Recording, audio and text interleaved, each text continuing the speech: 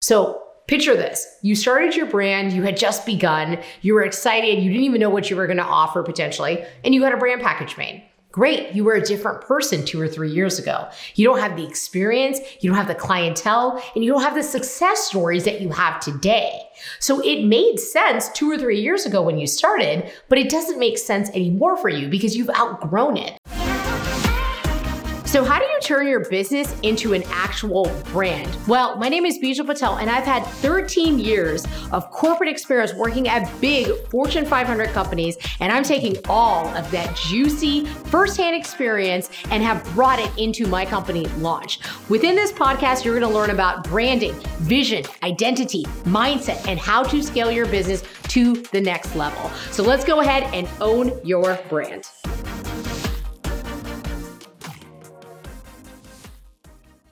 A question I get all the time is, am I ready for a brand revamp or potentially a refresh?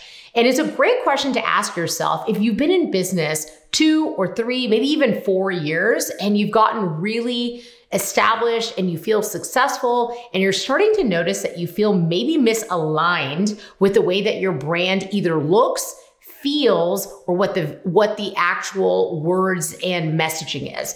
And so a lot of times people come to us, and when they're working with our company, they're saying, hey, Bijal, I loved this brand when I started, but now I'm no longer excited about it.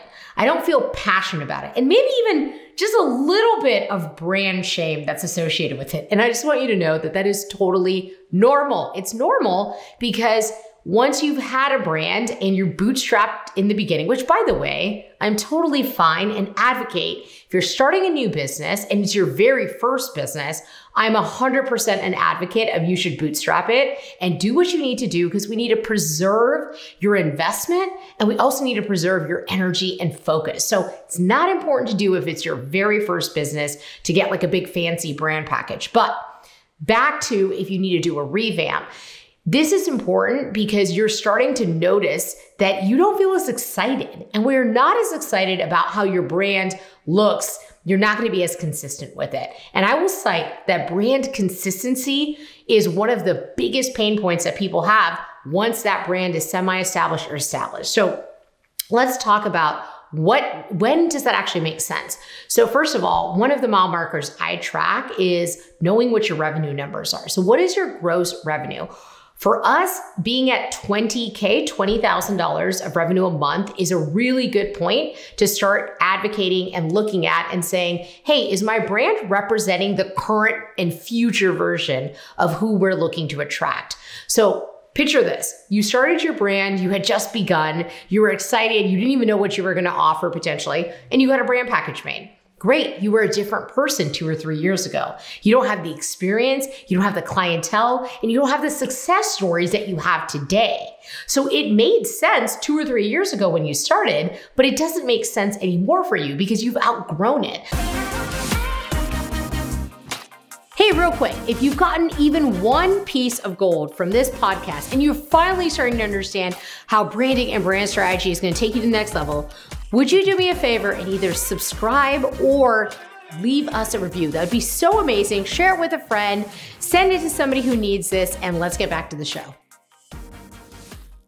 So just like you outgrow a pair of shoes as you're growing as a child, or you outgrow clothes, it's really, really similar to that. So you know how when you buy a new outfit, because let's say you're going to a friend's wedding, it's like a really good friend's wedding, and you want to make sure you look your best, and you buy a new outfit, and you feel amazing.